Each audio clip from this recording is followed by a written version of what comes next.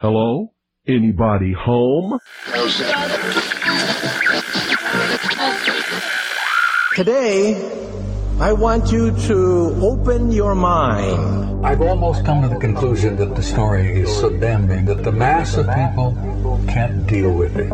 We are in process of developing a whole series of techniques to get people actually to love their servitude. We face a hostile ideology, global in scope, atheistic in character, ruthless in purpose, and insidious in method. For we are opposed around the world by a monolithic and ruthless conspiracy that relies primarily on covert means for expanding its sphere of influence. To change the minds and the attitudes and the beliefs of the people of the world, especially the United States, to bring about one world socialist totalitarian government. The potential for the disastrous rise of misplaced power exists and will persist. It has patterned itself after every dictator who has ever planted the ripping imprint of a boot on the pages of history since the beginning of time. Brutes have risen to power, but they lie. Dictators free themselves, but they enslave the people. If you can get people to consent to the state of affairs in which they are living, then you have a much more easily controllable society than you would if you were relying wholly on clubs and firing squads and concentration camps.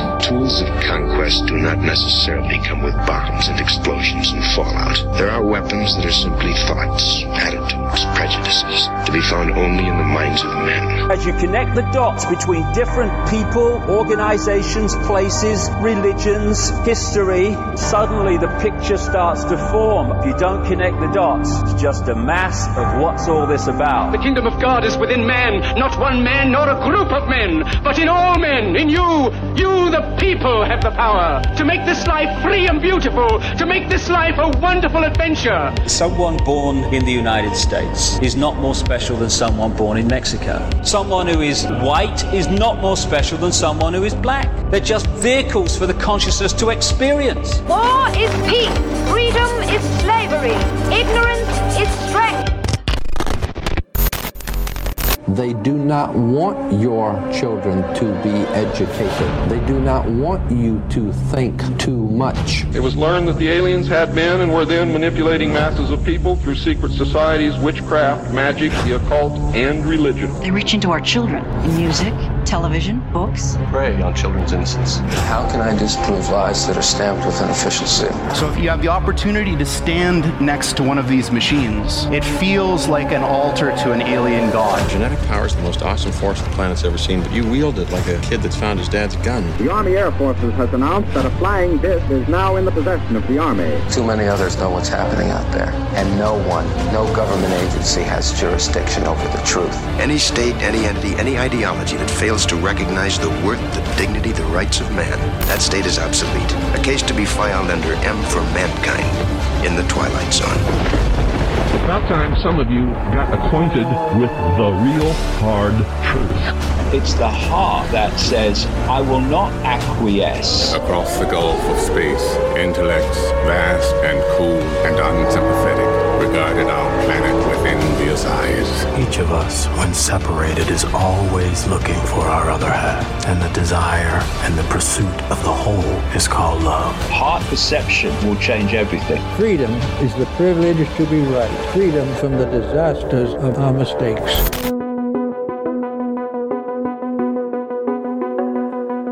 Broadcasting from the Sonoran Desert, I'm your host Ryan Gable, and you are tuned into the Secret Teachings Radio, airing 5 nights a week, Monday through Friday, right after Clyde Lewis and Ground Zero on groundzero.radio. Thank you so much for tuning in. If you'd like to contact the show, you can email me directly at rdgable@yahoo.com or tstradio@protonmail.com.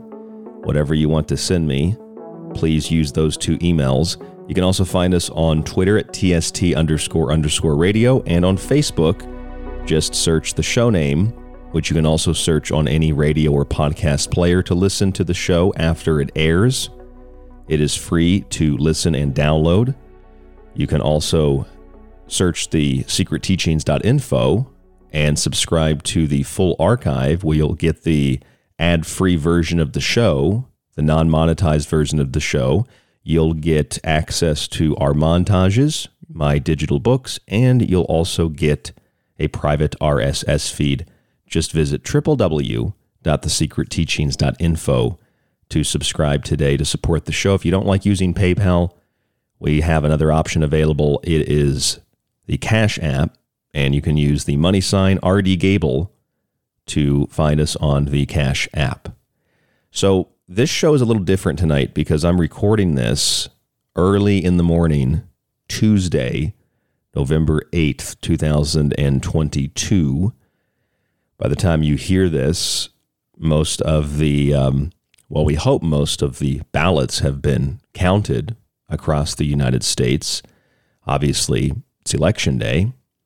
I'm going to go vote as soon as I'm done recording this and putting it into the export machine so that I can get it ready for the network for tonight.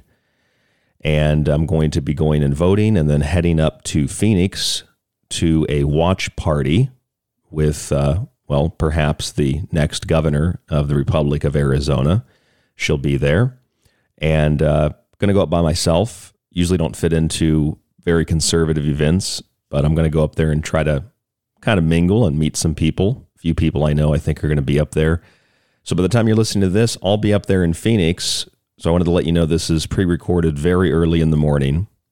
And obviously today's election day, but today's also something else that we've already seen this a few hours ago. You might not have even recognized it because you were probably sleeping. But today there was a blood moon. A blood moon and the longest and final lunar eclipse of the year. Now, I did not get a chance to see it because I stay up and I go to sleep around a little bit around the time of when this occurred. Pacific time, 3:42 a.m. So I was very fast asleep at 3:42 a.m. Did still have to get up pretty. I should have gotten up and seen it, but I had to get up early to get the show ready and to go vote this morning after the show's done. 3:42 a.m., November 8th, and that is the blood moon. Obviously, when there's a blood moon, there's always concerns that some people have that there are bad things that are going to happen, that this is a portent, that this is a sign of something cataclysmic. And of course, we don't really see those kinds of events happening in the sense that we're not seeing giant earthquakes and giant floods and giant meteors striking the earth. Those things happen. And of course, our ancestors saw these types of events as sacred to the point where a lot of civilizations actually were able to map to a very, very specific degree the equinoxes, the solstices, and eclipses. The Maya probably are the most well-known civilization to have had an obsession with mapping the heavens. And not only an obsession, you can be obsessed with something and not be very good at it, but the Maya people knew a lot of things that we just now today are figuring out. And their calendar system was arguably more precise than anything that Western civilization had just a few hundred years ago. During the 15, 16, 1700s, the Maya knew things long before that, which were to a degree of accuracy more accurate than Western civilization and what we would consider to be advanced society today. There are some things that just don't make any sense about the Mayan culture. They always get credited with the calendar system, but truth be told, they basically inherited that calendar system from a long-lost civilization that we know virtually nothing about. That is the Olmecs.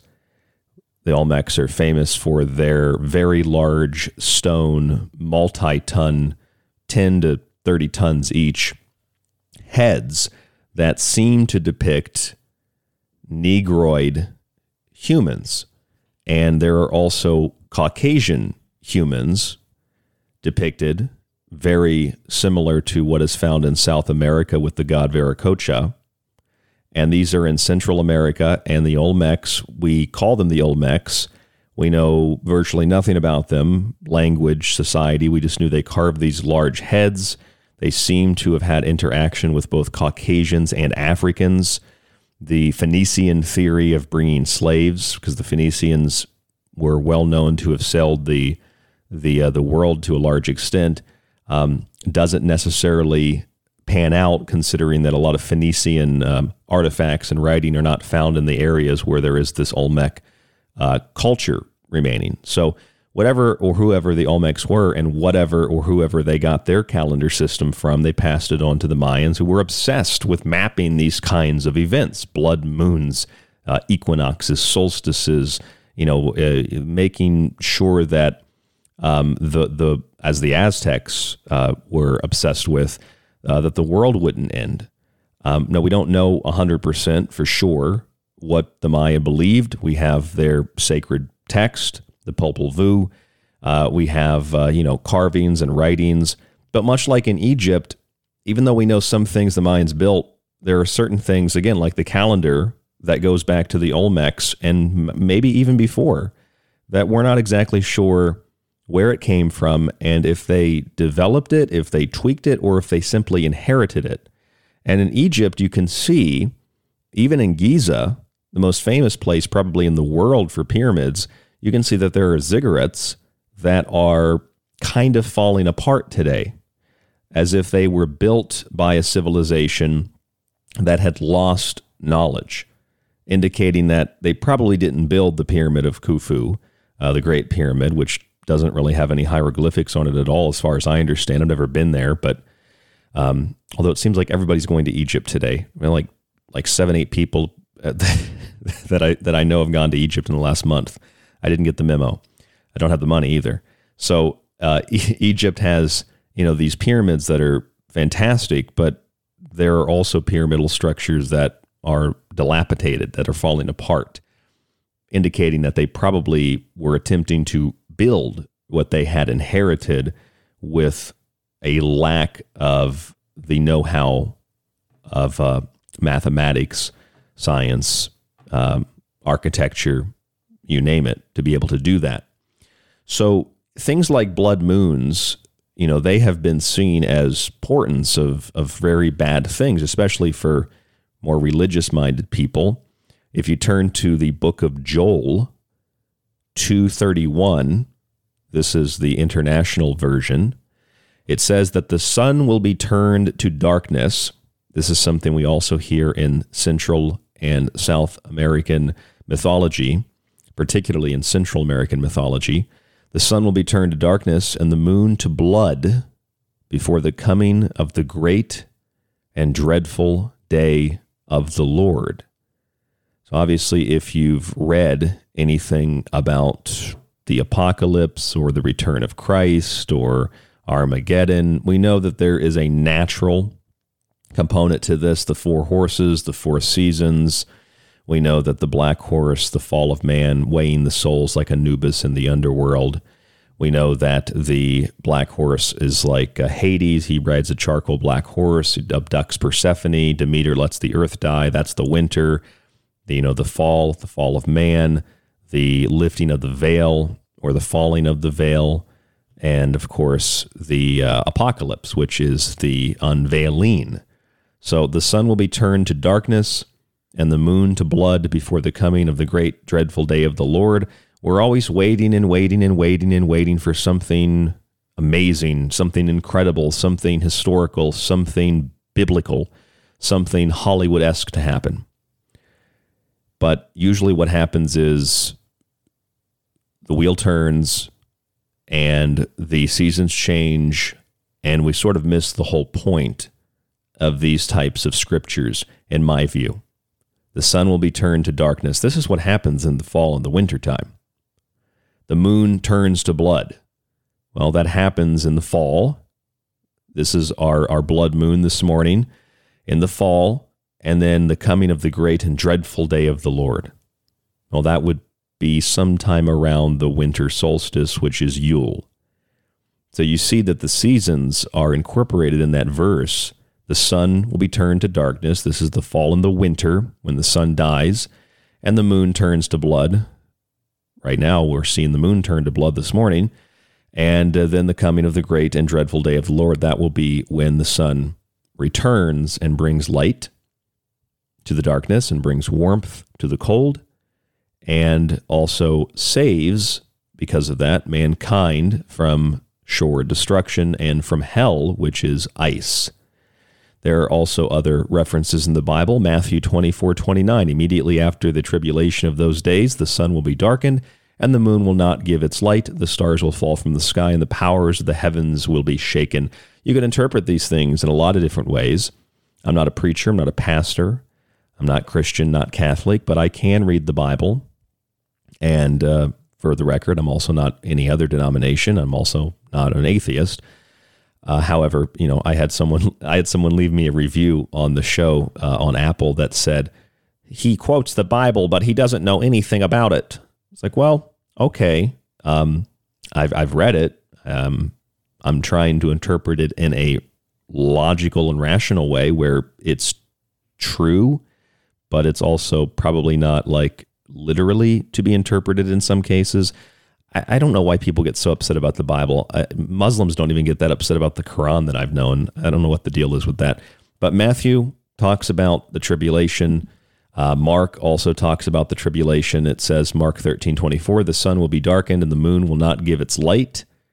Luke 21:25, and this just goes on and on. There's so many of these. There will be signs in the sun and moon and stars and on the earth, dismay among the nations, bewildered by the roaring of the sea and the surging of the waves. That's kind of sounds like the ending of the fourth age, whether you're talking to the Mayan mythologists or if you're talking to the mythologists pretty much anywhere in the world. You have flood stories that are literally almost countless. You have, of course, the story of Noah. That's probably the most famous, the most well-known, the story of Noah. But then you also have the story of Gilgamesh, right? You got the story of Gilgamesh and this character, Utnapishtim, who built a boat because he was informed that the world was going to be flooded. Then the boat came to rest on Mount Nisir, and then he loosed a swallow, a raven, and a dove. I mean, it's the same exact story. Also goes by the name Zisudra or Atrahasis.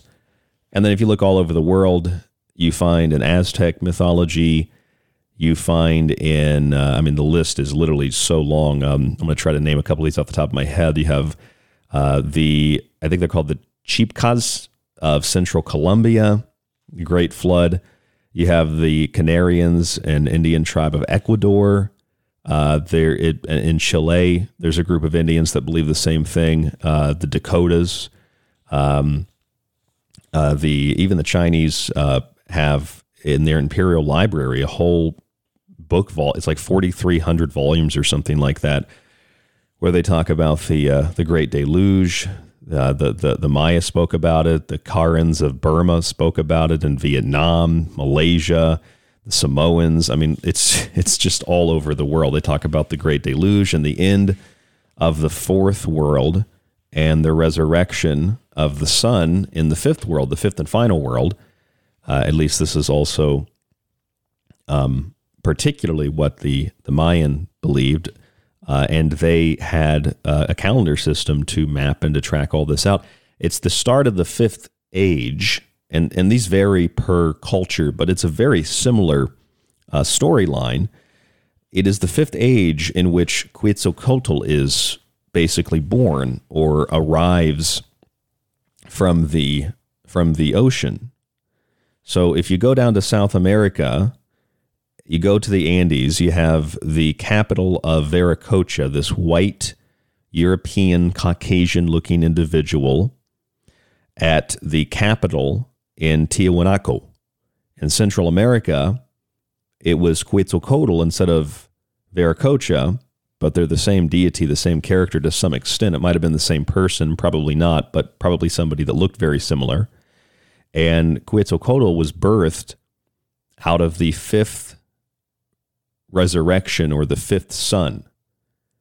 And he was birthed at Teotihuacan, which is very close to Mexico City, and it's called the City of the Gods.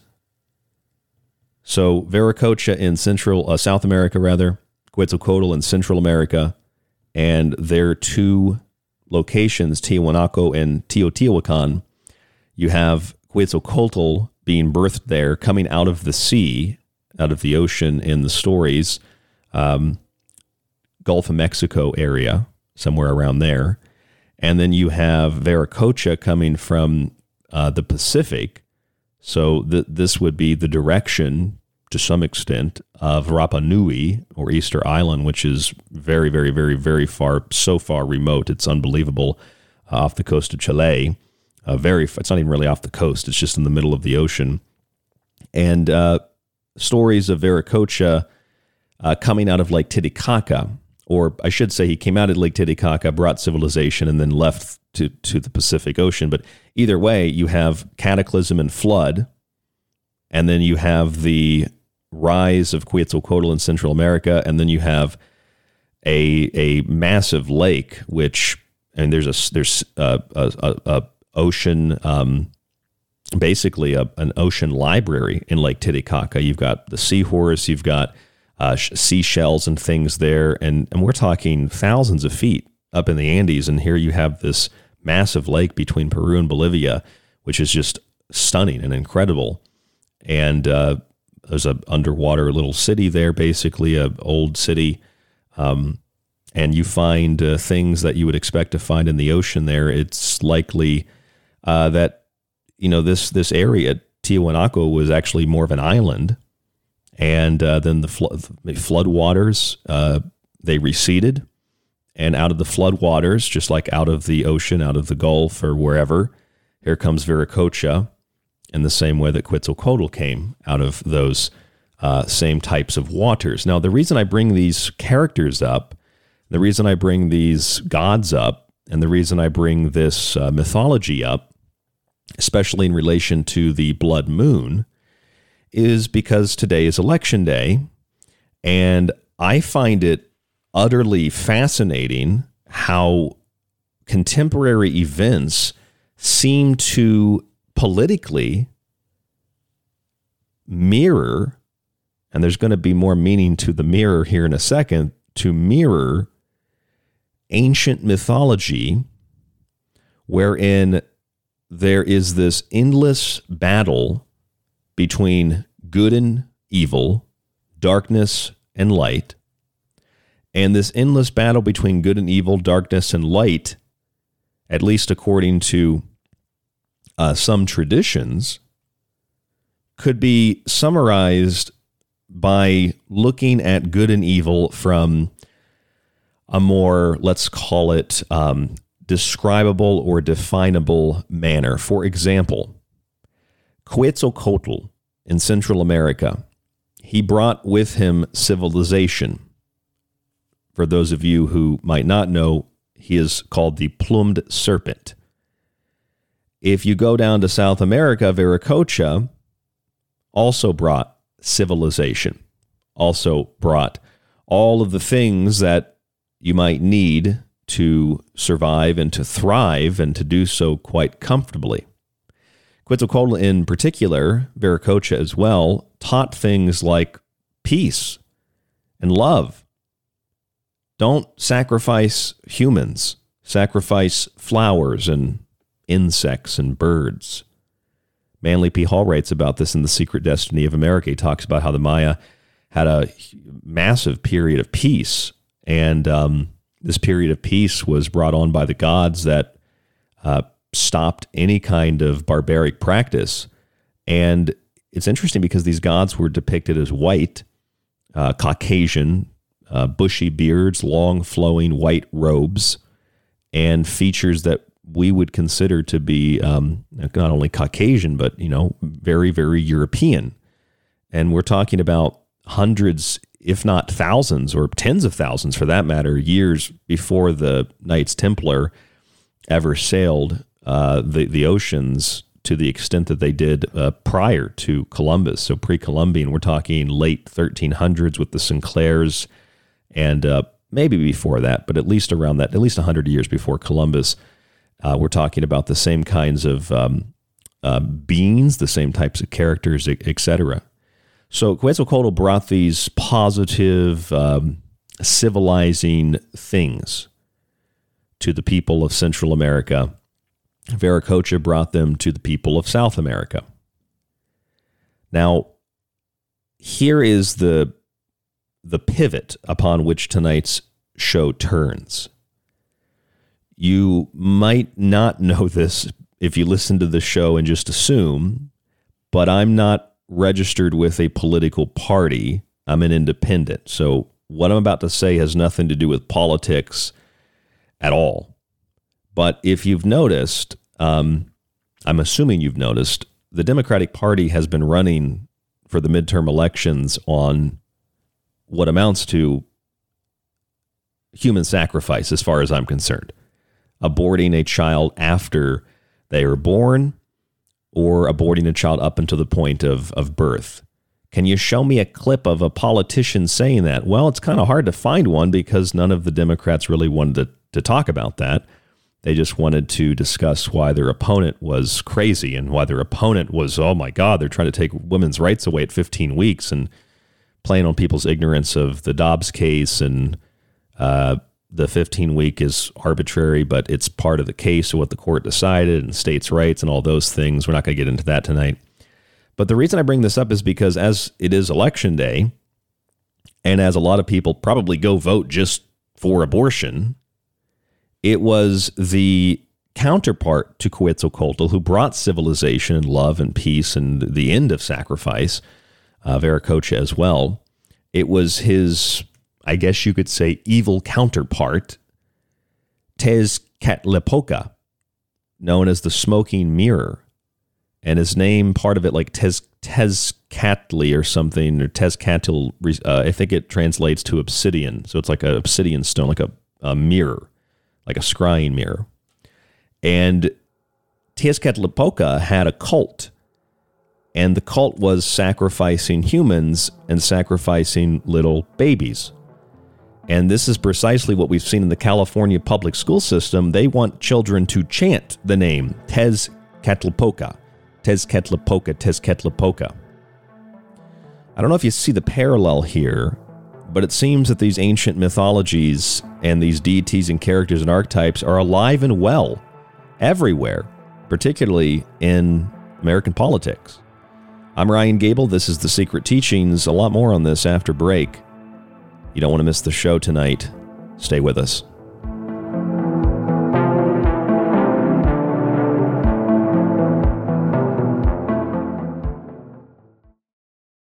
The Secret Teachings radio show is on Facebook and Twitter. Just search facebook.com/The Secret Teachings to like us, and TST__radio to tweet with us. If you enjoy The Secret Teachings and want to hold years of Ryan's research in your hands, visit the website and grab a physical and digital copy of Ryan's books. Occult Arcana will introduce you to sacred myths, folklore, magic, and alchemy. The Technological Elixir will take you from transhumanism and AI to black goo and UFOs. Food Philosophy will change your mind about what we call food, germ theory, and geoengineering. And remember, shipping is always included. Some restrictions exist for international. Visit thesecretteachings.info.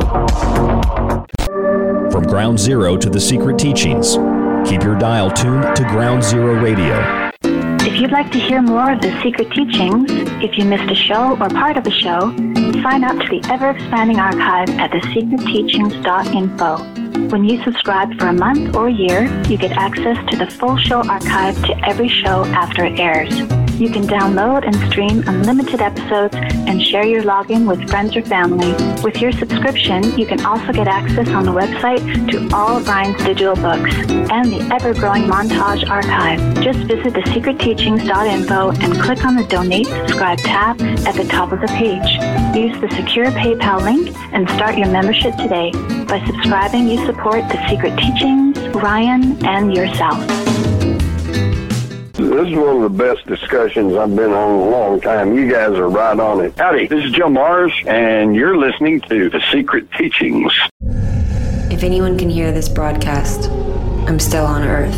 This is the frequency of Ground Zero Radio. Ground Zero with Clyde Lewis, and The Secret Teachings with myself, Brian Gable.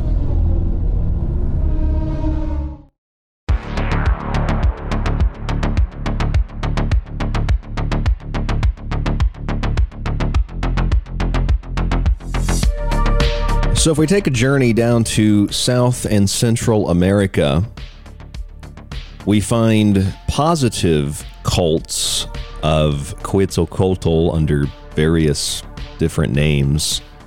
And we also find Viracocha down in the Andes area, Peru, Bolivia, the Incas. And a lot of the culture, a lot of the tradition, the mythology and things like that in the area, they talk about this character, this deity, coming out of the waters, coming out of the ocean, or coming out of Lake Titicaca.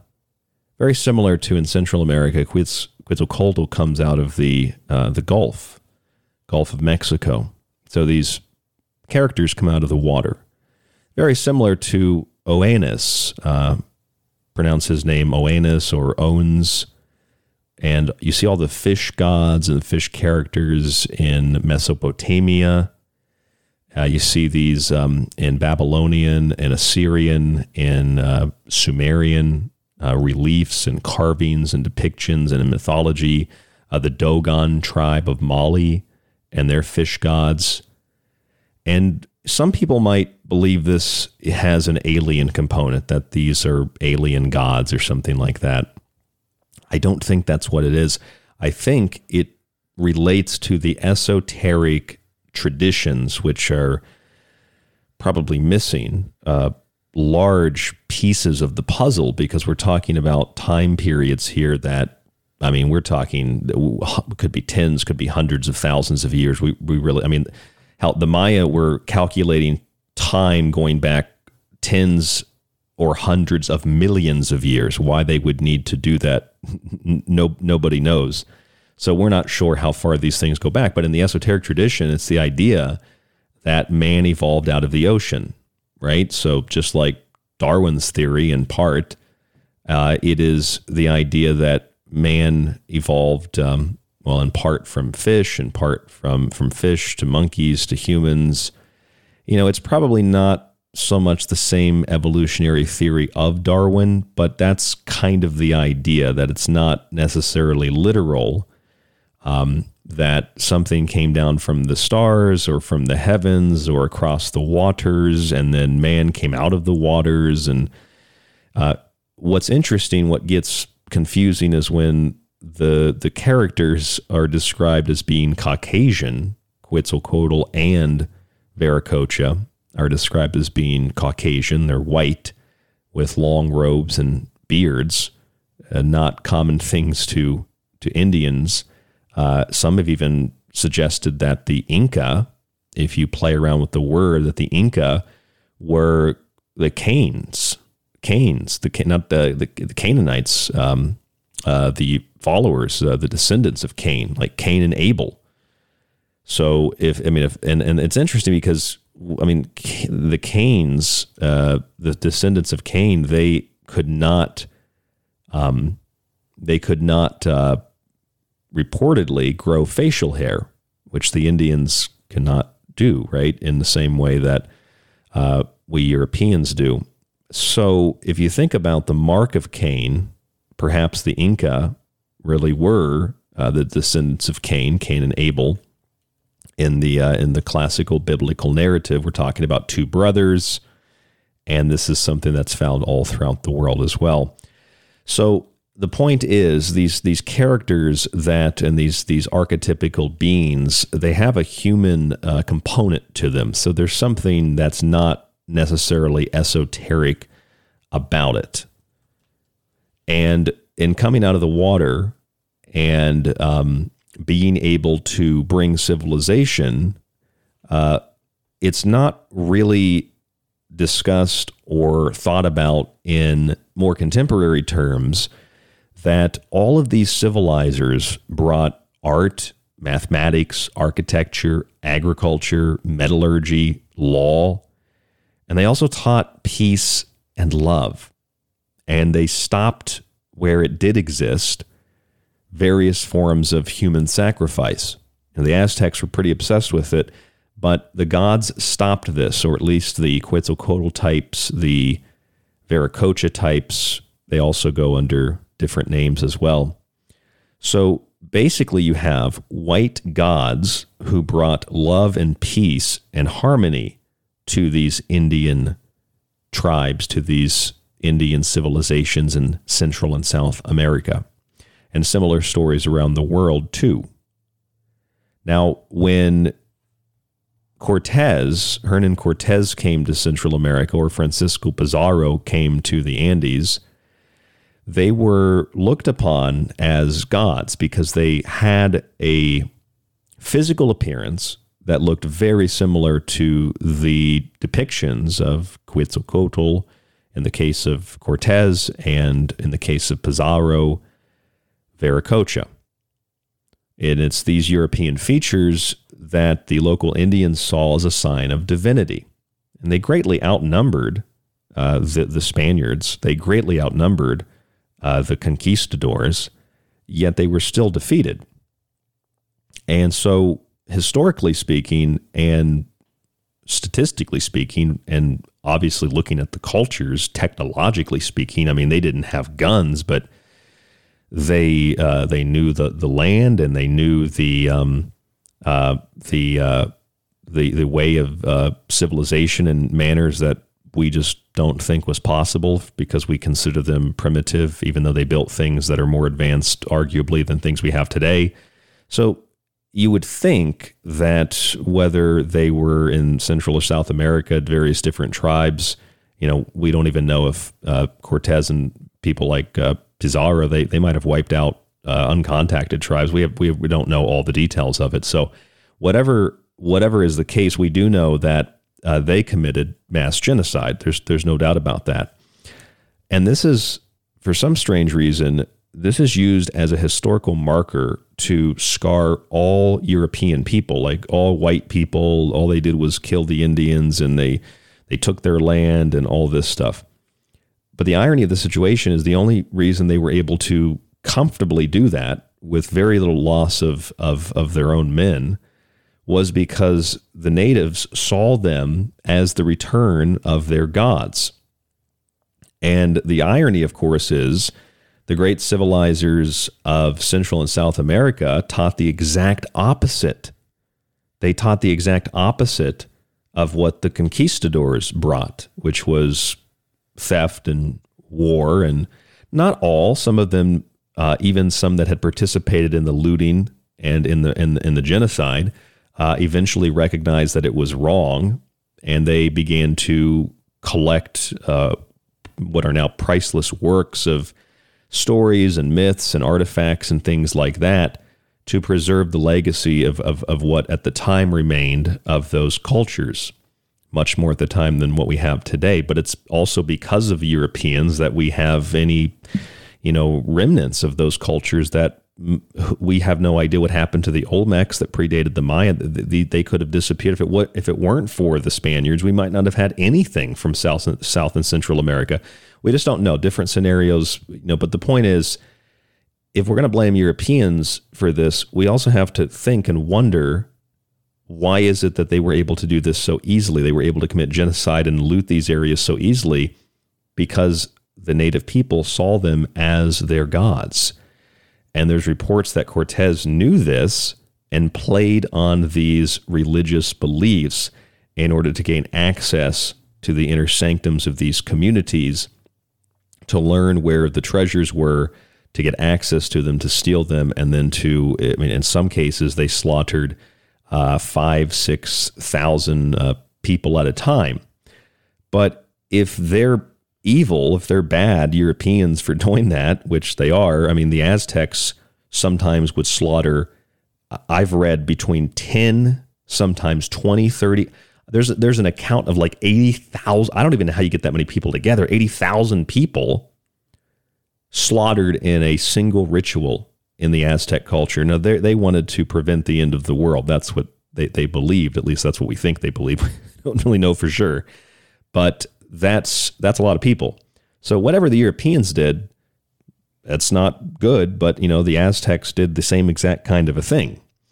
It doesn't justify, mass murder, but I just personally get tired of Europeans being cast as these villains when, in fact, it was white people that looked Caucasian, that seemed to be European to some extent, that brought civilization to these areas anyway. Thousands of years, in some cases, some stories, I should say, before Cortez, before Pizarro, before any of this happened with the conquistadors.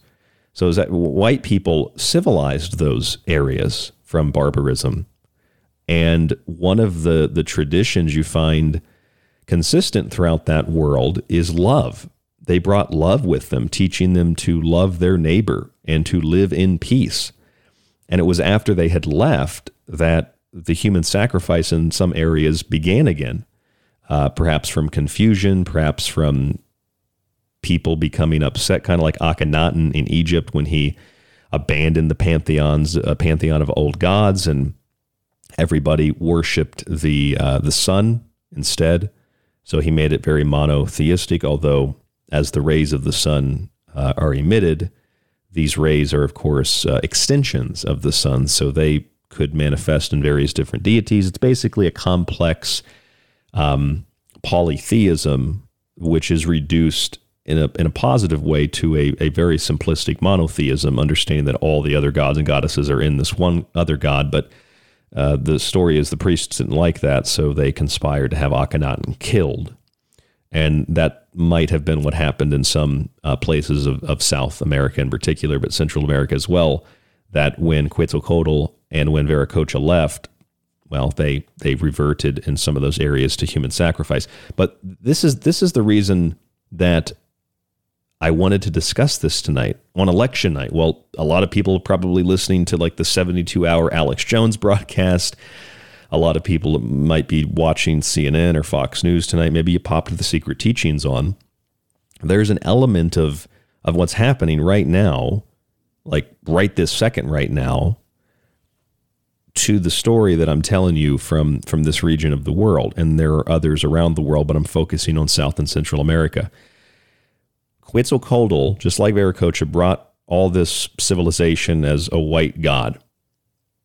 And then that archetype, that character was played on in both regions by the conquistadors. And when you look at how and why Quetzalcóatl left, he arrived in the ocean and then left on the ocean, a raft of serpents. Viracocha arrived from the ocean, or in the case of a specific location, Lake Titicaca, which likely was part of the ocean at one point. There's seashells and seahorses and things like that live there. So he comes out of the ocean, comes out of Lake Titicaca, and then he leaves through the Pacific. Shining boats. Kind of sounds maybe like they're made of metal or something. So why did they leave? That's the question that these people ask. That's the question the Incas asked. That's the question that the Maya asked. That's the question that all these civilizations wondered. And of course, the traditions go back even further. Again, the Maya got it from the Olmec, and the Olmec got it from God knows who, and they were like 1,000 years before the Maya. So we have no idea where these things come from, these stories. But they do have a similar parallel with each other. So why did they leave? Well, the story is this, and I find this a fascinating story because you not only find this in Central America, you also find this in India. Very, very similar story. So it basically goes like this. Quetzalcóatl and Viracocha, particularly Quetzalcóatl, they had an enemy or some kind of deity character, maybe another race, somebody that didn't like them. So Quetzalcóatl in Central America, Viracocha in South America, they had this Set or Seth-like rivalry, is what we could call it. So Quetzalcóatl leaves on the Eastern Sea after he's vanquished by this rival at the city of Tolan. The rival is named Tezcatilpoca. Tezcatilpoca is what the California school system, for some weird reason, wants children to chant in class. There's a whole chant that they want children to say. They want them to repeat it. Tezcatilpoca, Tezcatilpoca, Tezcatilpoca. Now the name means, and this is even part of the chant, the smoking mirror. The smoking mirror. Now, we're not 100% sure. If you read the work of Graham Hancock, for example, he discusses this briefly, that the name Tezcatilpoca derives from a word that means obsidian. So that, part of the name Tezcatl, something like that, translates to obsidian. Now, obsidian is, of course, a type of stone. And for those of you who are not magicians, obsidian stone, that black obsidian stone, is typically what magicians use to scry.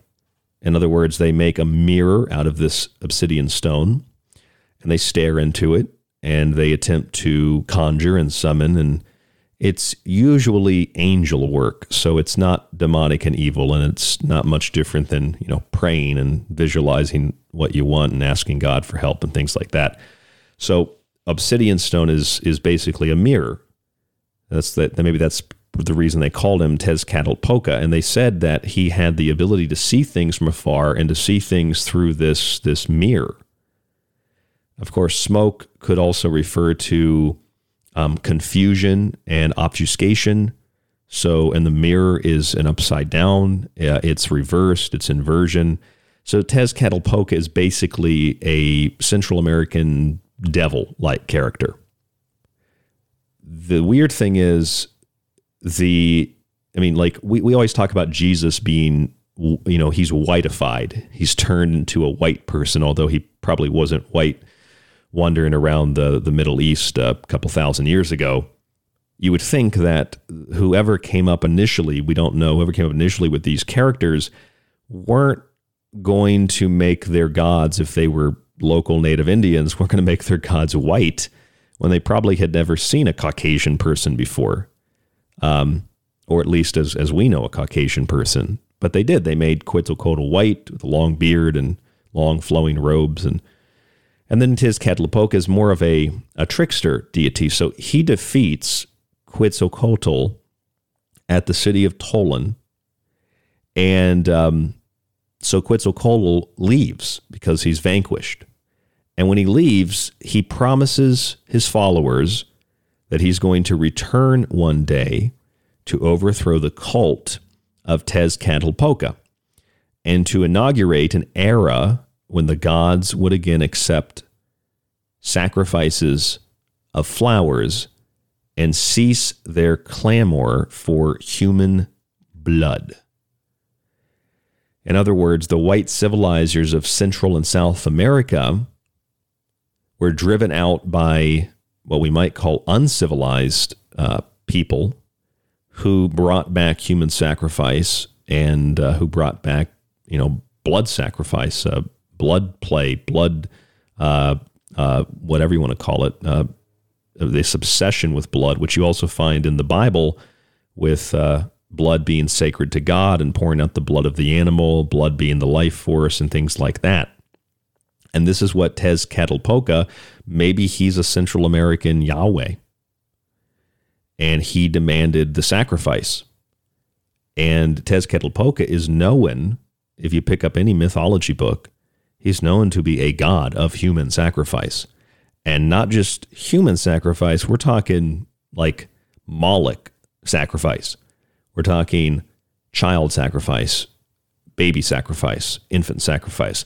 Totally practiced by the Aztecs. So think about this for a second. White gods civilized Central and South America, but they had counterparts that did not like them, and they brought destruction to the peaceful societies that Quetzalcóatl and Viracocha had created. And then they drove Quetzalcóatl and Viracocha out of those areas, particularly in the story of Quetzalcóatl, driven out by Tezcatilpoca at Tolan. And when he leaves, just like Viracocha promised, Viracocha was conspired against. And just like the story of Osiris, he was conspired against, and he was put into a coffin-like thing and then put onto Lake Titicaca.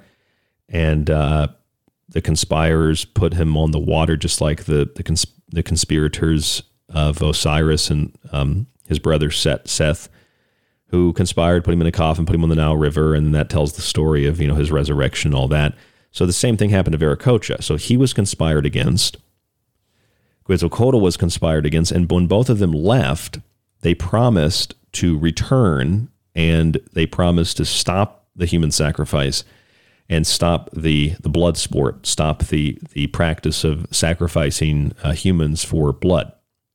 Again, Moloch, and if you look into pretty much anywhere in the world, Africa, the Middle East, India, Asia, and of course the Americas, you find human sacrifice, and particularly the sacrifice of babies, children, has been practiced.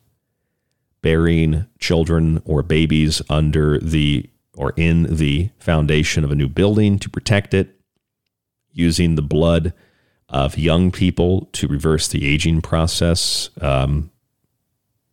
Elizabeth Bathory or Peter Thiel, for that matter. When you look at these stories, they might seem as if, and they do certainly, come out of a very dark and mysterious age in which we know nothing about. They may also seem as if they come out of the mind purely as a manifestation of the subconscious and archetypes and all that, which they do to a large extent. But they also relate and, in my opinion, strangely mirror current political issues. Now, let's try to break this down very simply and unbiasedly. There are maybe, let's just use random, these are not real statistics, but just to kind of give you an idea, I think we can use numbers here. I've maybe heard a handful of Republicans ever say that they wish to completely ban abortion to the point where you can never get birth control, you can never have an abortion even for medical reasons. I don't know if I've ever heard more than a few people even suggest that. Wildly unpopular. However, the Democrats say that the Republicans only want to do that. Not true. On the flip side, Republicans tend to say that all Democrats want to kill children after they're born. This is also not true. It is true, however, that there are a lot more Democrats that do have the opinion that babies can be murdered up until the point of birth and even after birth. We've even seen legislation introduced for this in New York and other parts of the country, discussions even here in Arizona, of all places, to do that. So Republicans are kind of right, but it's a small percentage of the Democrats that actually believe that. And it's a larger percentage than Republicans who believe that there shouldn't be any abortions, but still not the defining factors per se of either political party. Now, let's strip politics and identity and donkeys and elephants and blue and red from it just for a moment. And you have people that are advocating in 2022 for, they won't say it directly because it sounds horrific and they know nobody would support it, but they're talking about after-birth abortions. There are activist groups that want to allow, not that it would ever become law, but they're advocating for killing children up to 3 years after they're born. I mean, that is just, the mind cannot rationally process that. Some people are just freaking psychotic. That's all there is to it.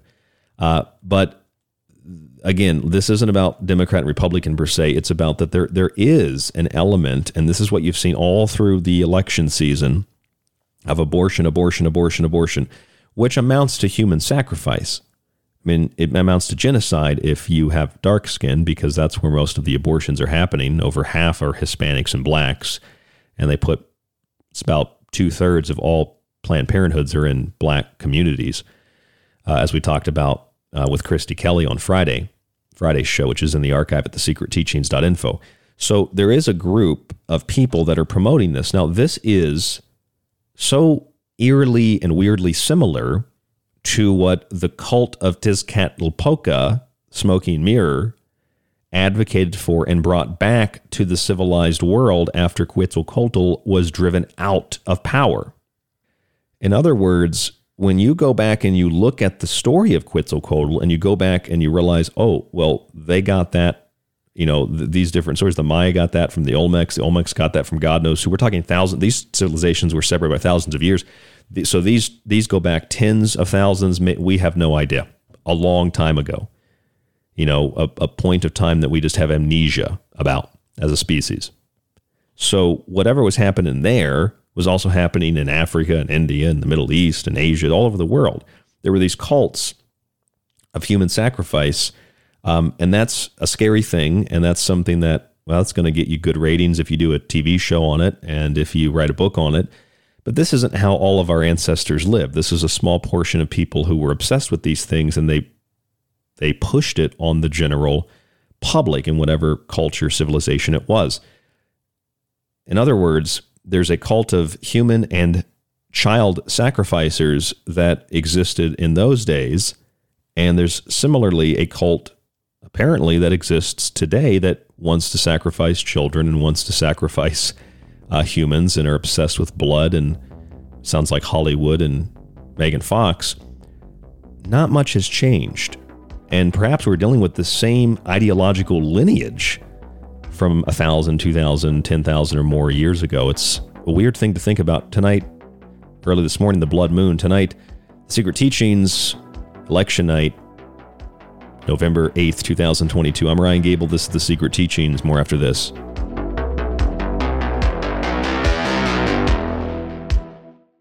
You are listening to The Secret Teachings. To contact the show, to share information and your opinion, or give recommendations, email rdgable@yahoo.com. Visit the Facebook page, facebook.com/The Secret Teachings, or visit the website at www.thesecretteachings.info. If you're looking for a great gift that keeps on giving this year, check out one of my 4 books for the holiday season. Occult Arcana is a monumental collection of esoteric and occult lore. The Technological Elixir looks at UFOs, demonology in the music industry, and the soul and spirit in relation to modern technology. Liberty Shrugged, my new book, takes you on a historical journey through the concepts of natural liberty and provides a different angle on the American Revolution. Food Philosophy explores food industry propaganda, advertising tricks, and geoengineering. Get all 4 books only at thesecretteachings.info in softcover or digital. That's thesecretteachings.info.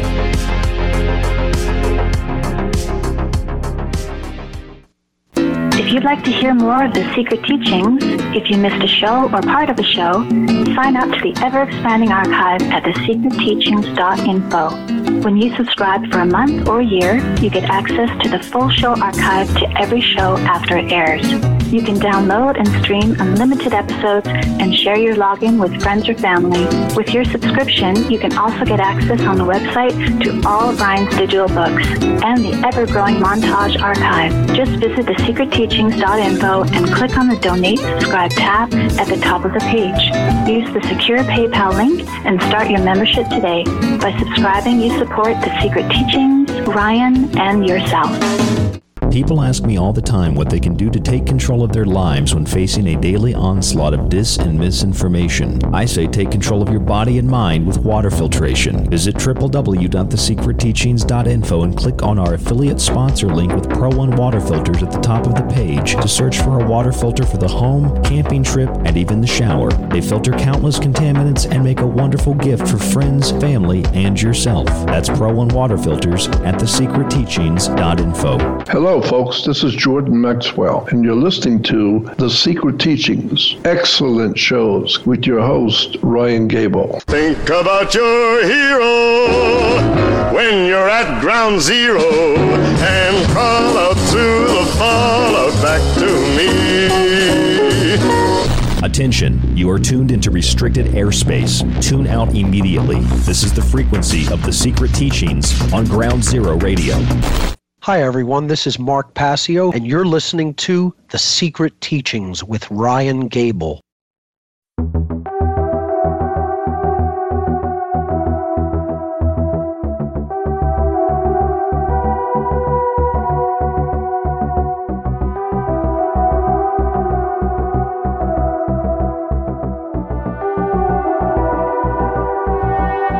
You are tuned into the Secret Teachings Radio, November 8th, 2022, election night for the midterm elections here in the United States. Tonight's topic might seem a little bit out of place as we are discussing mythology and archetypes and comparative mythologies and religions. Earlier this morning, about 3:30, 4 o'clock a.m. Pacific time, where I am here in Tucson, Arizona. I didn't get a chance to see it, but we had a blood moon. Final lunar eclipse of the year. Anytime there's a blood moon or an eclipse, it's always been seen as a portent, as an omen, sometimes for something good perhaps, but usually for something bad. The sky is darkened, the moon is darkened, there's an eclipse of the sun, that's particularly bad. So there was a blood moon this morning on election day, and the longest and final lunar eclipse of the year. A lot of us turn to the Bible for reference to such an occurrence, where in Joel 2:31 it says, "The sun will be turned to darkness and the moon to blood before the coming of the great and dreadful day of the Lord."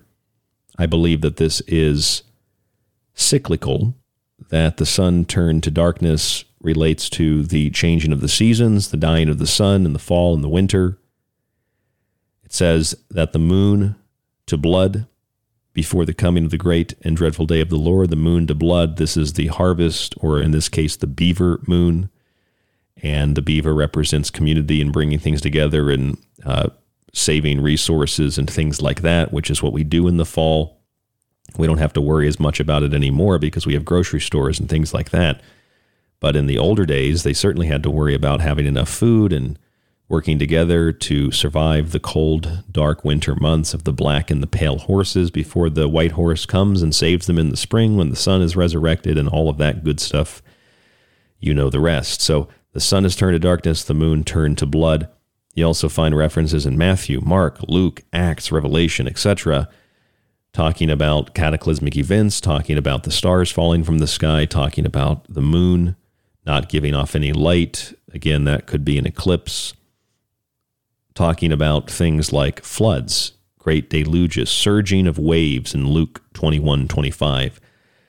Obviously, if you read the Bible and you believe these things, then any rational person has to acknowledge that the Bible is actually strengthened, not weakened, strengthened by the similarities that are found all throughout not only the ancient world, but also found throughout the contemporary world, where ancient beliefs and mythologies persist in a way that is stunning in terms of the parallels between various different cultures, some that are so far apart, even with airplanes today, it boggles the mind how they share the same kinds of stories with people on the other side of the world.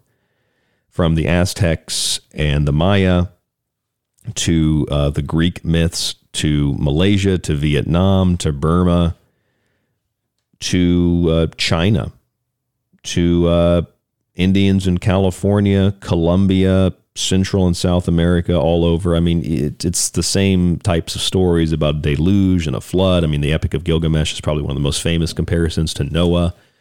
So cataclysm, something bad happened, something really bad. The end of the fourth age of man, the starting of the fifth age, and the fifth age is the final age. And what we find in these stories and what we find in the archaeology is that the Maya, we know this, were literally obsessed with time. And they were obsessed with calendars and dates. They knew things about Venus. They knew a solar year to a percentage that was more accurate when they put it down on proverbial paper, if you will. When they carved it, when they documented these things, it was more accurate than hundreds of years later. What better science was able to do in terms of calculating a solar year. They knew the cycle of the moon. They knew the cycles of Venus, hundreds, if not even longer than that. If they inherited it from somewhere else, it came from a time thousands of years perhaps before we learned as much about Venus as we thought. I mean, the Romans thought Venus was like two different stars, morning, evening stars, the same star though, same light. One's of course a false light appearing before the real sun. So that's the story of Lucifer and the reflection off the moon cast down to earth, and that whole story of Lucifer being cast to earth from heaven because he disobeyed God. He wanted to be like God. The star Venus, Lucifer, wanted to be like the sun. This is all astronomy, or in some cases it's incorporated into buildings, so they called astroarchaeology. A lot of different names for it, but the point of all of this is the obsession with time, the obsession with preventing the end of the world, as is the case of the Aztecs. This goes back not only in terms of these obsessions and likely what these cultures inherited, in particular the Maya from the Olmecs, but there's also another component to these stories, and that is the civilizing gods and the creator gods that, like the deluge stories, are mirrored all throughout the world. And when we think of like Hernan Cortez, and we think of the conquistadors and Francisco Pizarro and what they did to the Indians in the Andes and in Central America, we think of this as this horrible European genocide.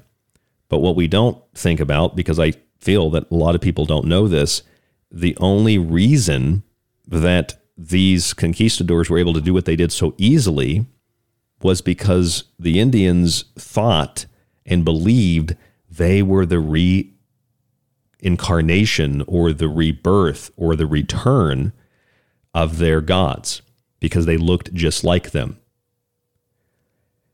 Their gods, Quetzalcóatl and Viracocha, had white skin. They were fair. They had long flowing robes. They had beards. Some people think the Inca are really the descendants of Cain. If you play around with Cain, Inca, and that they bear the mark of Cain because, the facial hair, the lack of facial hair of these peoples. So white gods came to civilize these areas. They came by the ocean, they came by the Gulf or the Eastern Sea, and they came by Lake Titicaca, which used to be part of the ocean. It appears they brought civilization and then they left. Now, the reason they left is because they were conspired against. They were driven out of these areas. So white people came to civilize those areas. They brought love and peace and astronomy and metallurgy and archaeology and astronomy and obviously a complex mathematics and things that are, it's like astrophysics, basically, what they were taught these people, time and calendars and all this stuff. And then they were driven out by more malevolent forces. So these malevolent forces brought back or introduced, arguably in some cases perhaps, they brought back or introduced human sacrifice. So when Quetzalcóatl was driven out of Central America, he left on the ocean that he had arrived on, and he promised his followers he would return to end human sacrifice and the desire for human blood.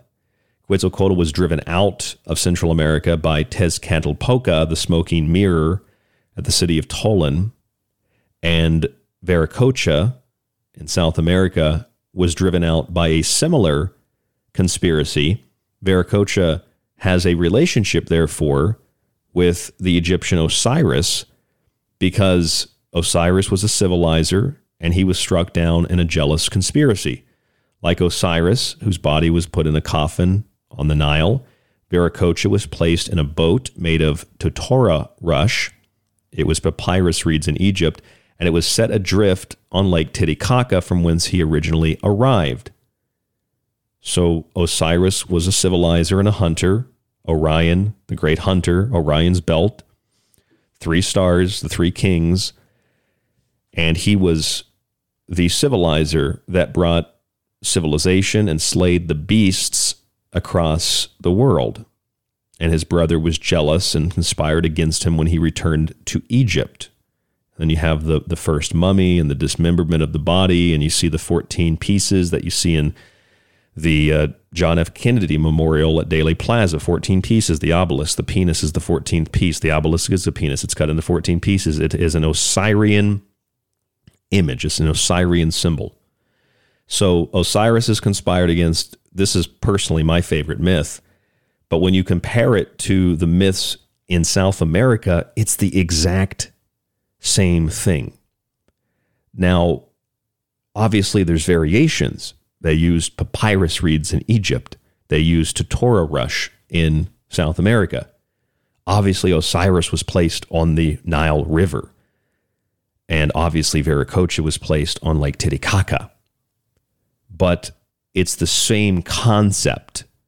So it might not be that the same person developed these ideas. Obviously, it seems as if they didn't, because these are variations that are regional, that are environmental, that are local. But it's basically, it's like an archetypical do-it-yourself kit. Whatever you have laying around, you use that, and then you get this story that is virtually identical from different parts of the world that weren't supposed to have had any contact with each other. So this happened to Quetzalcóatl. He was driven out by Tezcatilpoca, and it happened to Viracocha. He was driven out by a conspiracy, which also mimics and mirrors what was happening in Egypt with the development of the mythos of Osiris placed in the coffin. Now, this also occurred in ancient Indian Hindu tradition.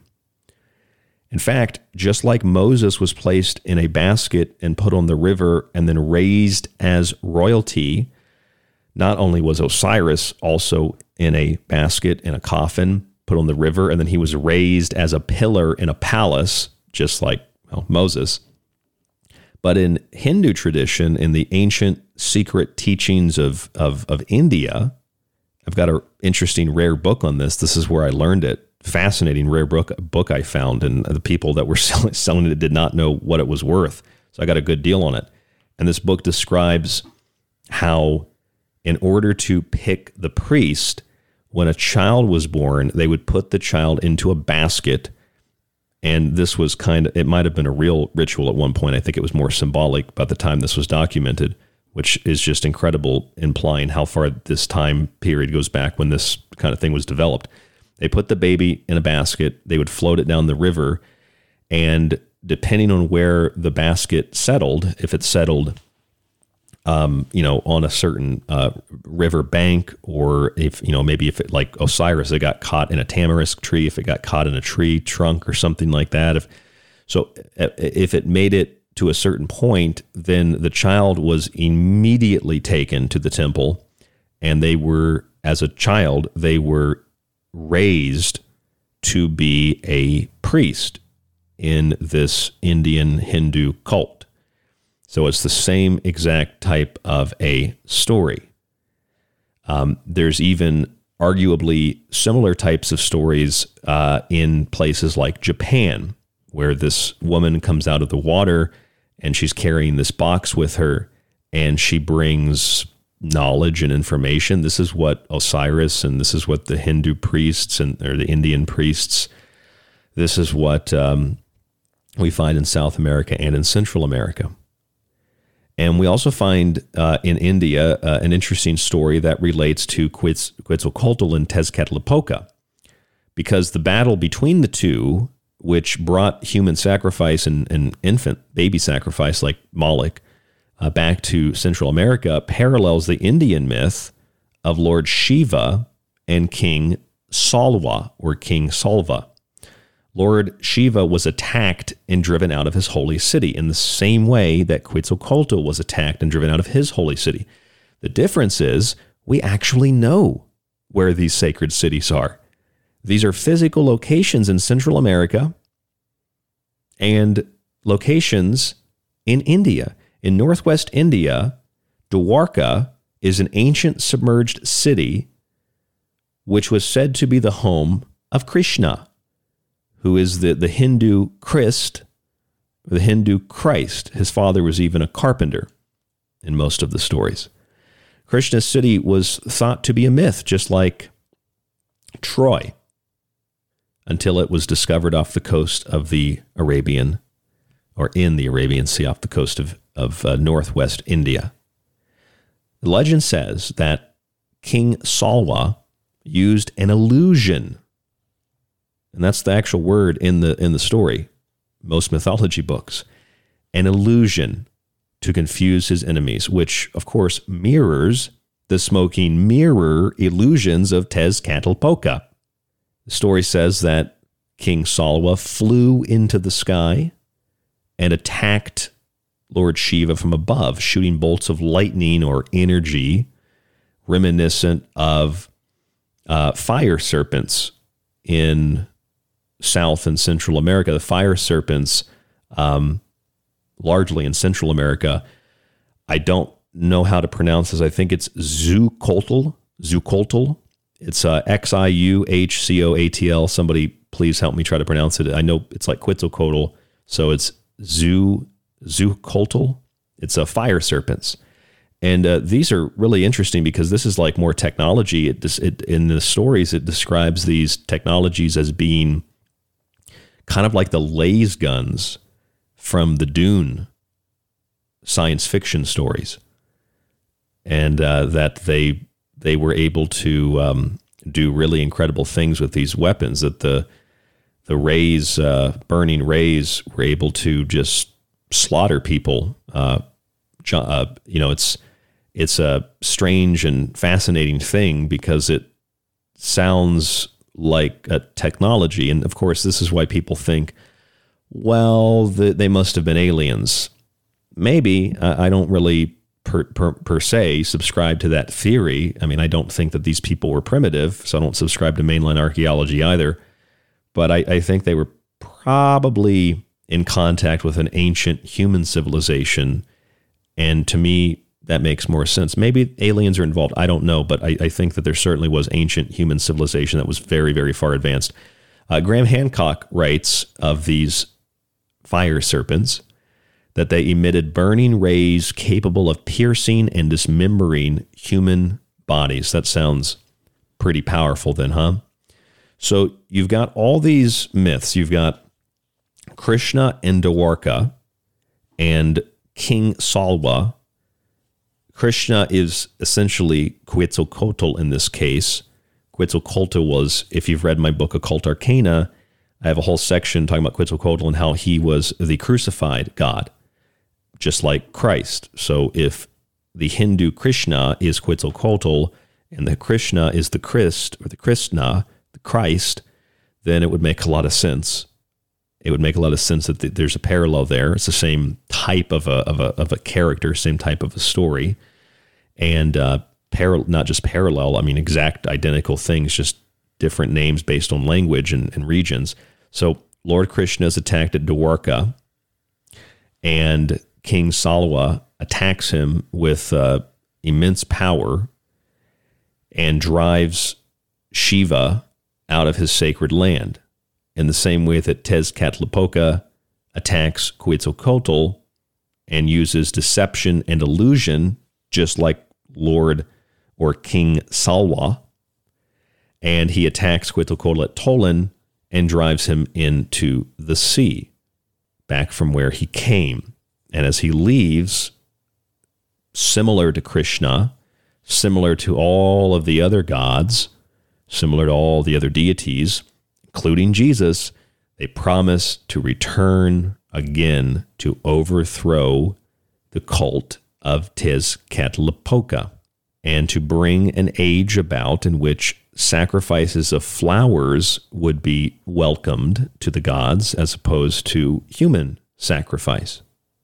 I don't know if I need to point this out, but there is a parallel between this, both archetypically and perhaps ideologically, and what is happening today in contemporary times. As I said at the beginning of tonight's show, I'm recording this early in the morning tonight.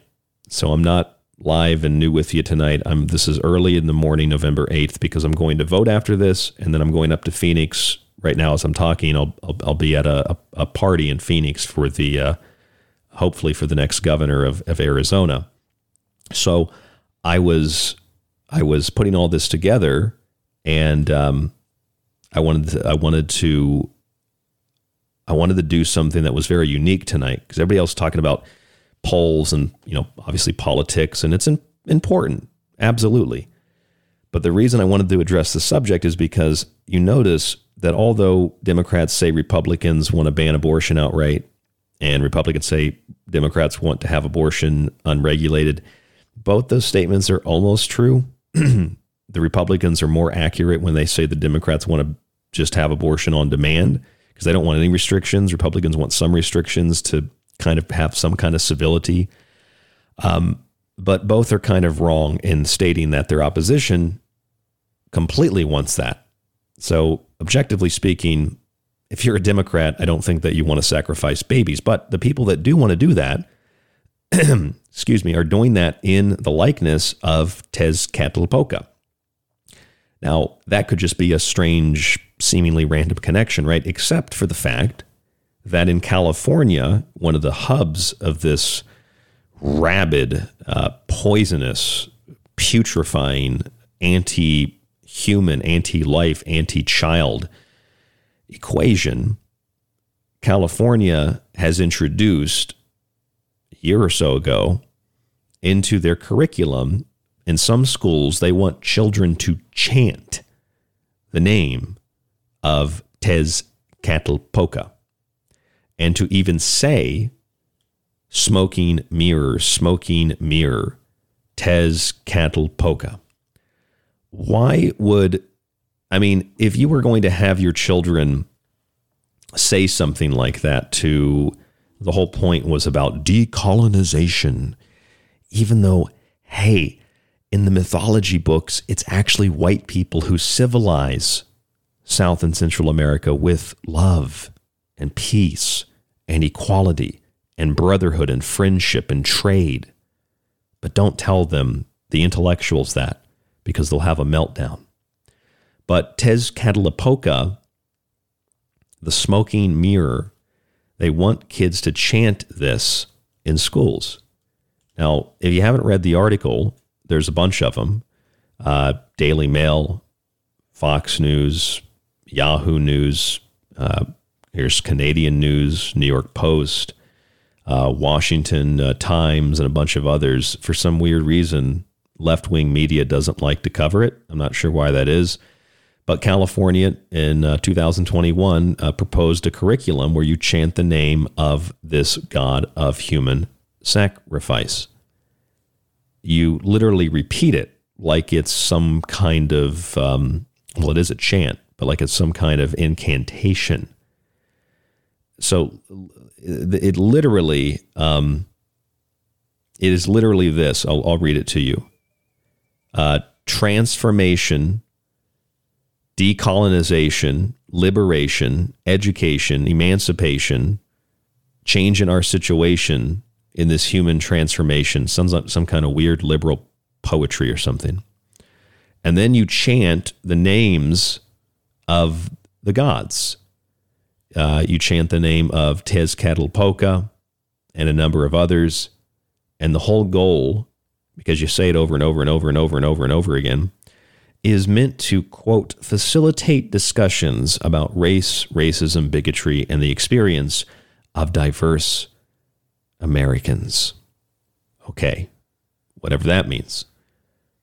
Why they would introduce that specific name into a curriculum in a state that is obsessed, north to south, west to east, with zero regulations on abortion.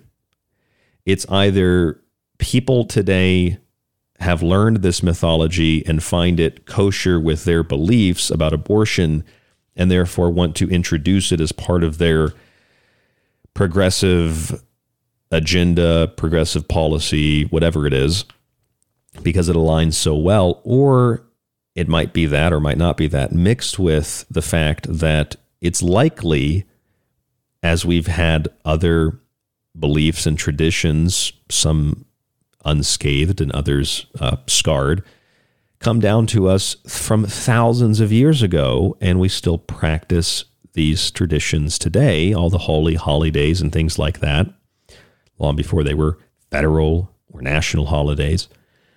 It's not totally unlikely or impossible that the ideology of certain modern political viewpoints is not extracted, at least kind of in part, from the sacrificial cults in the New World, or the sacrificial cults even in the Old World.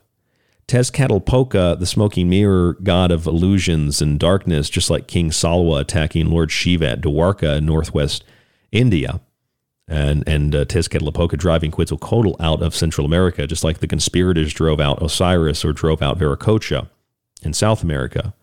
Egypt, of course, for Osiris, Africa.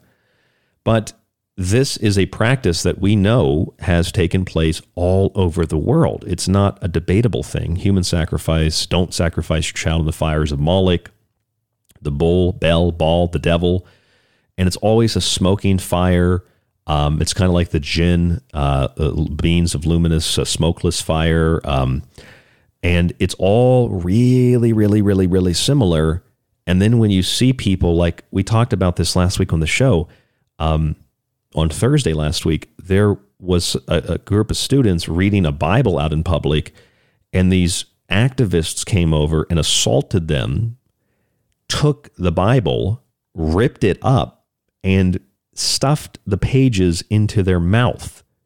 They're like rabid, foaming animals. This is akin to something that you might think of in the literature or the mythology of the followers of the cult of Moloch or Tezcatlipoca or Set or Seth or Typhon. They want destruction. They hate life. And this seems to be very present in the American political system today. The cult of Tezcatlipoca is alive and well. And people just voted for it. A lot of people voted for it today. I'm Ryan Gable. This is The Secret Teachings. A lot more after this. Please leave us a review on Apple Podcasts or anywhere else you listen. Please subscribe to the show to support us. Buy a copy of one of my books, Occult Arcana, The Technological Elixir, or Liberty Shrugged, or Food Philosophy.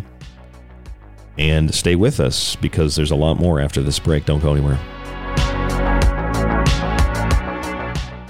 You're listening to The Secret Teachings. For more information on the show, or to contact Ryan, visit thesecretteachings.info or email Ryan at rdgable@yahoo.com. Hey, this is John Peasy at johnpeasy.com, and I'm here with Ryan Gable from The Secret Teachings. If you're looking for a great gift that keeps on giving this year, check out one of my 4 books for the holiday season. Occult Arcana is a monumental collection of esoteric and occult lore. The Technological Elixir looks at UFOs, demonology in the music industry, and the soul and spirit in relation to modern technology. Liberty Shrugged, my new book, takes you on a historical journey through the concepts of natural liberty and provides a different angle on the American Revolution. Food Philosophy explores food industry propaganda, advertising tricks, and geoengineering. Get all 4 books only at thesecretteachings.info in softcover or digital. That's thesecretteachings.info. You could listen to this. And again, people say David has no evidence. David has no evidence. I hate this channel. Or you could listen to The Secret Teachings with myself, Ryan Gable, 5 nights a week on Ground Zero Radio. Join us to explore the outer limits of history, symbolism, parapolitics, and more. We'll explore a little bit of everything, but don't take my word for it. I'm kind of like you. I'm the last of a dying breed, a generalist. That's The Secret Teachings, 5 nights a week on Ground Zero Radio. This is Kev Baker of The Kev Baker Show, and you're listening to The Secret Teachings with Ryan Gable. Thanks, Ryan. This is David Knight with thedavidknightshow.com, and you're listening to The Secret Teaching. Broadcasting from somewhere between the normal and abnormal. A collection of question marks. No reason, no explanation. Just a prolonged nightmare in which fear, loneliness, and the unexplainable walk hand in hand through the shadows. It's The Secret Teachings on Ground Zero Radio.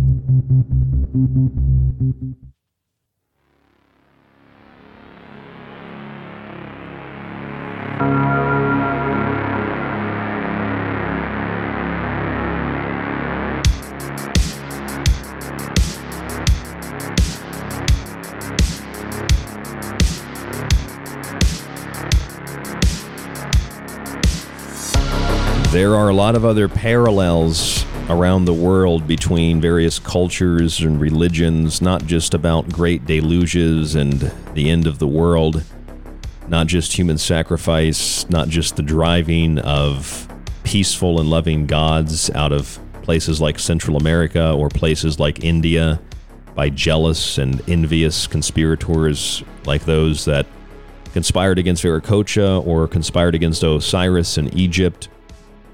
There are other parallels that are not so black and white, per se. Parallels that indicate a level of both technology and a level of cultural development which goes beyond the idea of simple simplicities, simple black and white things. For example, I learned this probably about 10 years ago, maybe 11 years ago, when I first got into radio, a little more consistently. Started 13 years ago, but I learned about something called the opening of the mouth ceremony. The opening of the mouth ceremony. And the opening of the mouth ceremony is a ritual that was performed in both Egypt and in Central America. And it blew my mind because I thought, okay, we have pyramids, we have similar types of temples, we clearly have an incredible knowledge, whether it was acquired or it was inherited, in these two completely different cultures, probably not developed by the same people, but perhaps they took their knowledge and they took their information from the same source, and then they developed slightly differently. You have different animals, in Central America as opposed to in Africa, but those animals play similar parts. And even so, there are striking similarities between the underworlds in these areas that are completely, just almost like they're copy and pasted. So the Popol Vuh, the sacred Maya book, and the ancient Egyptian Book of the Dead both document a belief in the ability to be reincarnated as a star. The Popol Vuh calls it the stellar rebirth. Part of this process includes special rituals like the opening of the mouth ceremony. In Central America, Pa'ichi, which is a word that means human sacrifice, indicates the mouth or the opening of the mouth ceremony. In Egyptian rituals, which took place in pyramids or other temples just like they did in Central America, they used a cutting tool called the peshenkif, which was used to open the mouth of the physical body. In Mexico, the sacrificial location was inside the same pyramidal structures. It was conducted by a high priest, just like in Egypt, who had assistants, just like in Egypt, usually 4 assistants. They took a sacrificial knife and they struck a blow to the head of the victim. Usually they were dead. They were treated with respect and veneration. These were pharaohs, these were royalty, these were priests. And they believed that by striking the head and opening the mouth, you have that last breath and the soul leaves. And they believed in stellar rebirth. So the kings of the Maya, the kings of the Egyptians, they would go on to become reincarnated as stars. And there is another interesting practice in the ancient mystery schools of the Middle East and Europe. It's called tonsure, and it's basically having your head shaved, kind of like the friars and the monks that shave their head, or the Jews that put the yarmulke on their head. It reminds you there's something above you, but it has a similar feel to it.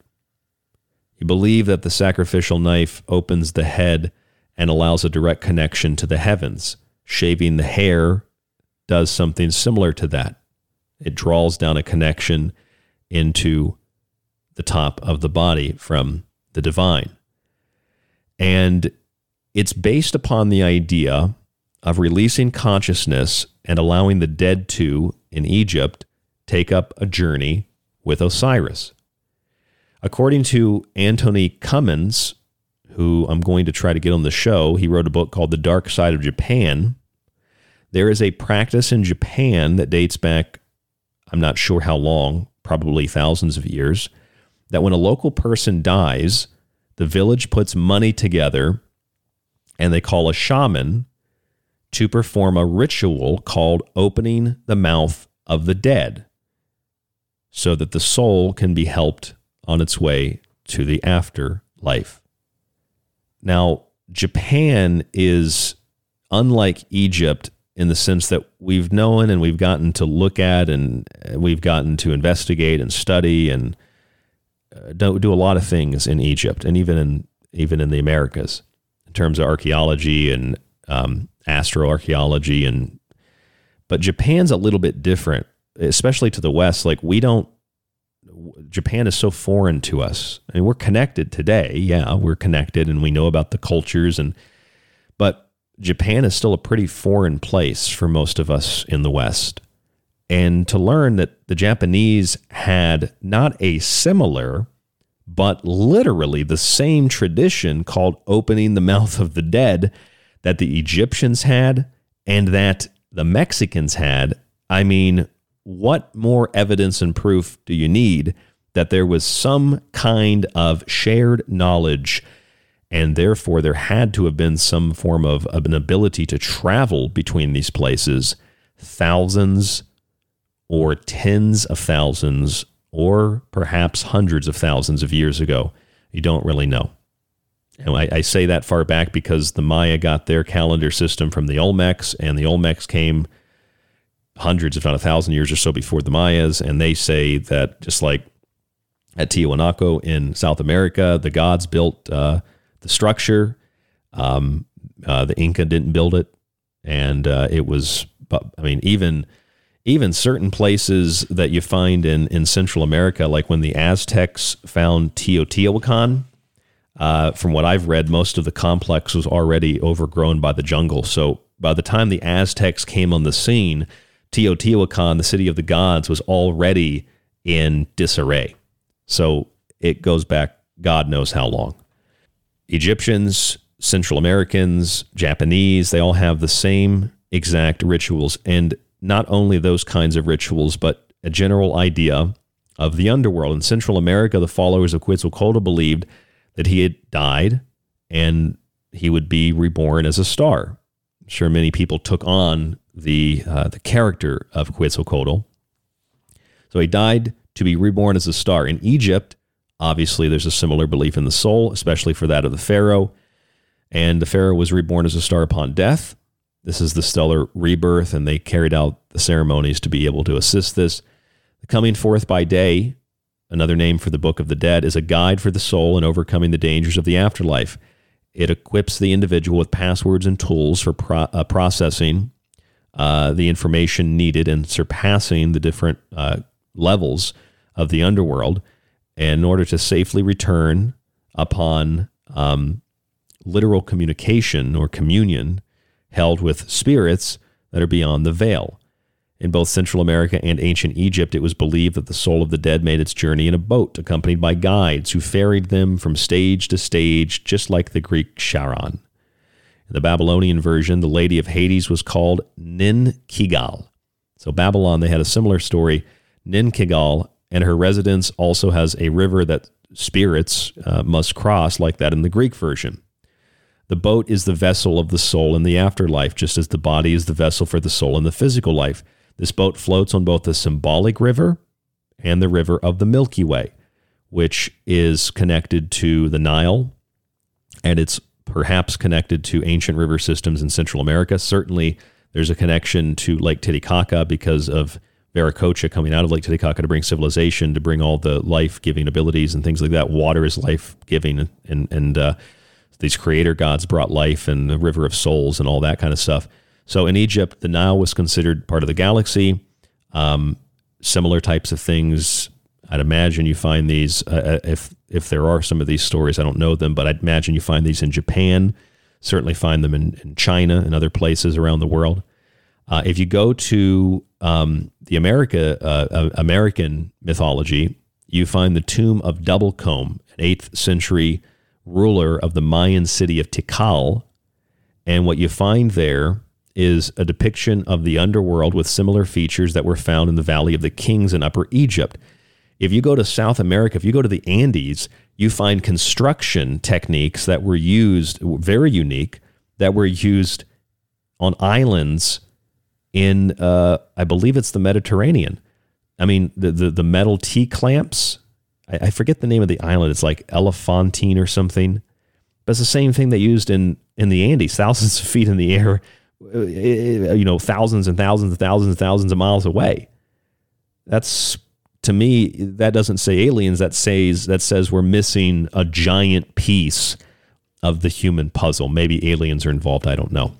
But the tomb of Doublecomb has this underworld, and similar to what's found in the Valley of the Kings in Upper Egypt. In both of these versions of the underworld, there is a dog or dog-headed deity, Anubis, a bird or bird-headed deity, Thoth, and an ape or ape-headed deity. In Central America, one level of the underworld was called, and this is a very long word, Teotihuaca. I hope that's how you pronounce it. It's called the place where beasts devour hearts. If you know your Egyptian mythology, the place where beasts devour hearts in Central America is almost just a copy and paste job, if you will, from the stages in the Egyptian Hall of Judgment, the Final Judgment, which includes a series of symbols where you have the heart, which is weighed against a feather. If the heart was heavy with sin, the balance of the scale would be tipped, the judgment written by the god Thoth on his palate, and a beast, part crocodile, hippopotamus, and lion, would devour the heart. The name of that beast was the Eater of the Dead. Same exact thing in Central America. A priest of the higher world, it is the Archangel Michael, who also weighs souls upon a great scale during the final judgment. So you have characters in Central America, you have characters in ancient Egypt, and you have, more Christian traditions even. Michael, the Archangel, priest of the higher world, weighing souls upon a great scale in the final judgment. Jesus is also depicted holding the scales.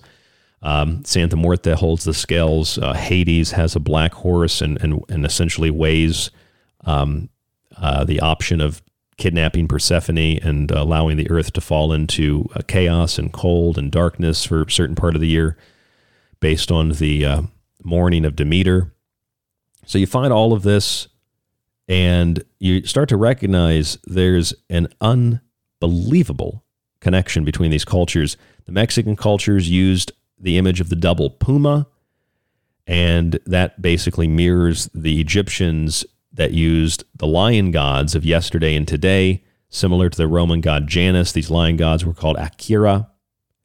And the ability to circumnavigate, if you will, to fully proceed in and around the underworld, you have this idea that the soul is broken up into pieces, and therefore that the body must be preserved for the soul to, or for some component of the soul to maintain a connection to the culture, to the tribe, to the body, that the vessel remains. So you have the process of mummification, And that is a process that you find distinctly in the Americas, and a process you find in Japan, famously in Egypt. They might have just made the most beautiful sarcophagi, but you find that all throughout the world as well. So this stuff is not something that can be relegated to accident, to chance, etc.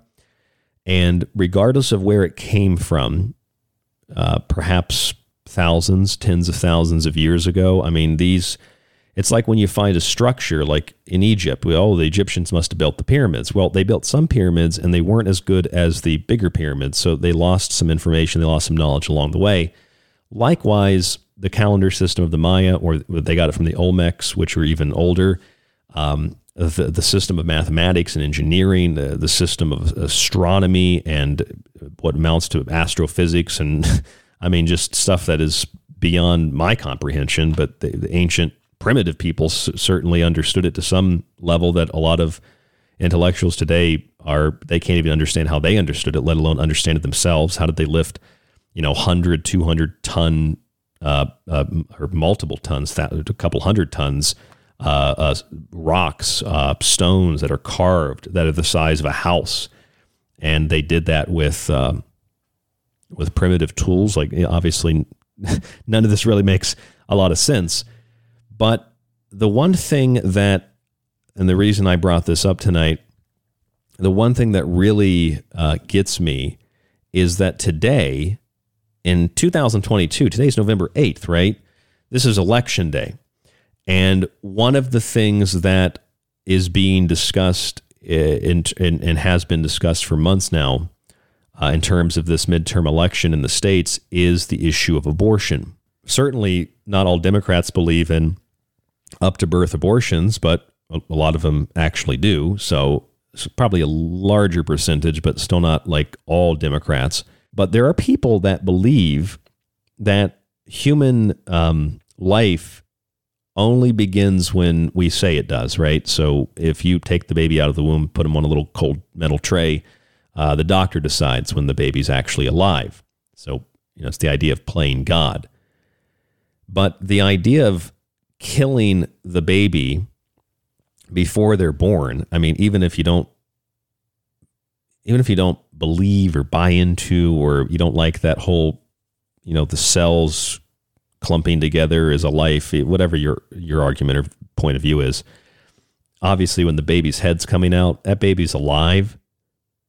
The point is, if you're killing that baby, I find it hard to separate that ideology today and how that seems to be the only issue that some people voted for today from the old human sacrificial cults that we find on remote islands, that we find in Africa, that we find in Asia, that we find in North, Central, and South America, to varying degrees. I mean, the Aztecs are most famous for it, but it's not like people didn't do this elsewhere in the world, around the world. Moloch comes to mind, right? Large parts of Africa, human sacrifice, various parts of Europe, Scandinavia, all over, just everywhere. So to me, this implies that there's a similar ideology present today, and we can turn it into a healthcare issue and an issue of politics and your party and women's rights. And I don't think any of that really applies. To me, the issue of abortion is the issue of the cult of Tezcatilpoca. I mean, when Tezcatilpoca took over Central America from Quetzalcóatl and drove Quetzalcóatl out at Tolan, and Quetzalcóatl said he would return one day and end these sacrifices, it was because Tezcatilpoca had used violence when Quetzalcóatl preached love, and Tezcatilpoca had used human sacrifice to terrify and subjugate the people. And they would sacrifice men, they would sacrifice women, and they would sacrifice children. To what extent or what degree? Now, the Aztecs sometimes would sacrifice tens of thousands at once, and despite the fact that we like to paint native peoples as being holy and levitating as yogis and shamans and having never done anything wrong, obviously, Francisco Pizarro and Hernan Cortez and other conquistadors committed mass genocide. But we have to also recognize that some of them recognized later that that was wrong, and they ended up documenting a lot of things that we otherwise might have lost, even though, ironically, they destroyed a lot of things, and that's the reason that we lost them. But they're not all evil. They're not all bad. And not all the so-called Indians were good, right? Because if the Aztecs are sacrificing tens of thousands, I mean, what's the difference of their own people? What's the difference if the Spanish sacrifice 5, 6, 7, 8, 10,000 of the Indians? It's barbaric either way you slice it. If you can't be honest with yourself about that, then you're delusional. And I'm not saying that it's a good thing or a bad thing. I'm saying it's an objective thing. And I'm saying it's an ironic thing because the only reason that the Spanish were able to do these things so easily was because the natives believed that they were the reincarnation, the return of their gods that had similar features: paler skin, a pale complexion in comparison, robes, shiny instruments, and beards. That pretty much describes the conquistadors. They believed that they were Quetzalcóatl. They believed that they were the return of their gods. It's as simple as that. And as a result of this, they allowed the conquistadors to pretty much, quite literally, get away with murder. And one of the theories is that Cortez, he'd actually studied the mythology, studied the religion, and knew that he was coming as the return of this god. But again, the irony is he played the part of Tezcatilpoca, human sacrifice, theft, murder, violence, all these horrible things that Quetzalcóatl did not teach. He taught love. So the irony is in that, and it's also in the fact that we like to demonize the Spanish when the Aztecs were doing equally terrible things to themselves. But we also have to recognize the irony in the fact that white people in their mythology in South and Central America believed that white people came and civilized them and brought love and peace. So if you want to play games with history, white people civilized South and Central America. They didn't just commit genocide in the same way that, well, there were plenty of cultures like the Aztecs that did terrible things, but they also did really great things. Same with the Maya, same with the Toltecs, the Olmecs, etc. That's the second, I think, thing that's quite ironic. Tezcatlipoca was a cult of sacrifice, of human sacrifice, and I can't help but think that there are certain elements in the American political system today that represent this god of blood and sacrifice of the innocents, etc. I can't help but think that those people recently, those crazy activists that ripped up the Bible and tried to eat it, are any different ideologically than the rabid and the hyped up, animalized, barbaric practices of the ancient world, whether that's something like, I don't know, something like what happened in the Middle East where they would bury children under the foundation of buildings, or it's something like happened in the Aztec culture, or it's something that happened in China, not modern day China, but like ancient China. Although they do a lot of that human sacrifice stuff today in China. And they did have that whole 1 baby, 2 baby policy. Remember that baby policy thing that they had for a while? They would just kill the babies. It's kind of similar, infanticide. And then there was that whole infanticide thing in the Bible. And then there's that whole like Yahweh kind of sounds like Tezcatlipoca.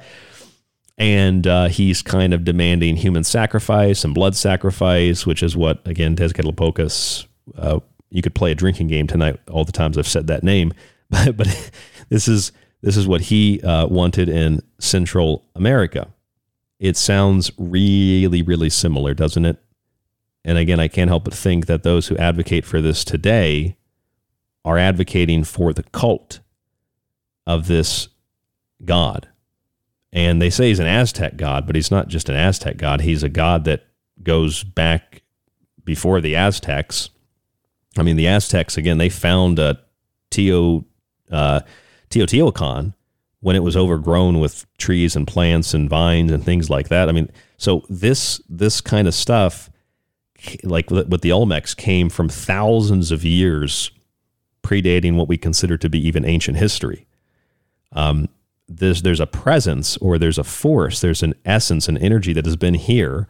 If you read William Bramley, he does a really good job of describing this. This is an alien presence to some extent, at least by one definition or another.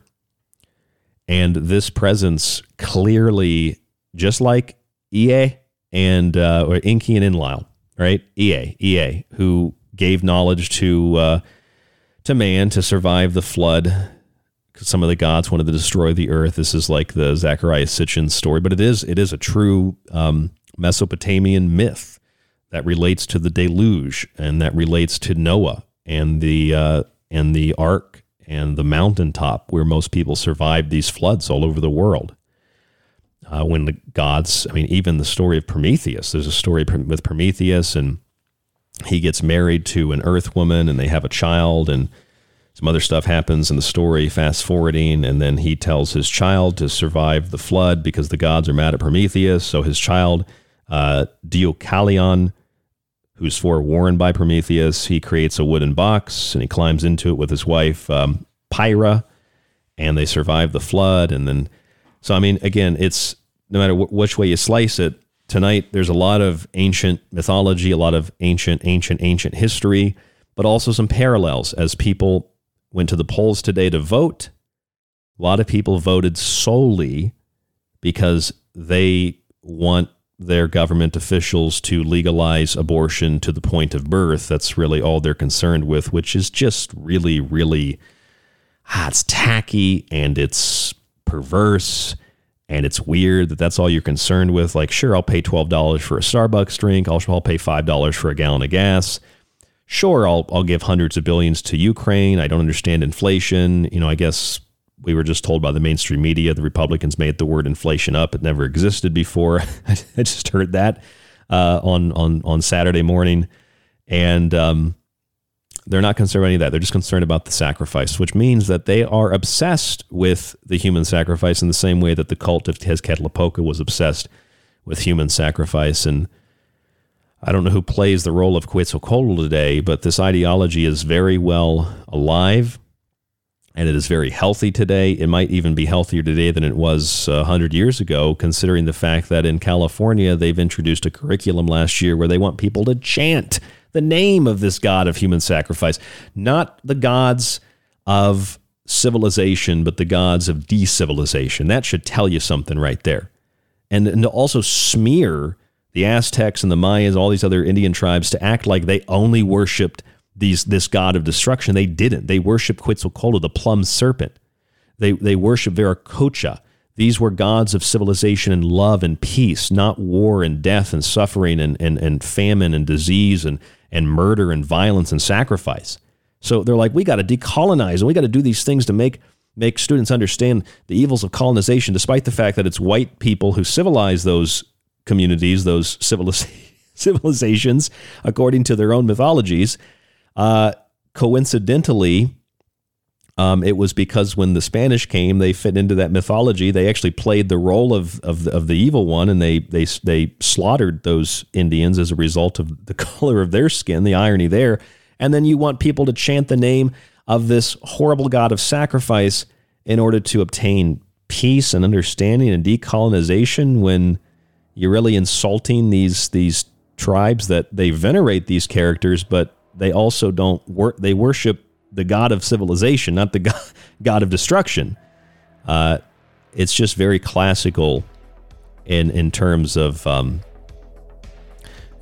one particular political ideology that is so pervasive and so perverse, and a lot of people vote for it because that's what they're concerned with. They are voting for the cult of Tezcatilpoca. I'm Ryan Gable. This is The Secret Teachings. Really quick, rdgable@yahoo.com, tstradio@protonmail.com. Send me your emails.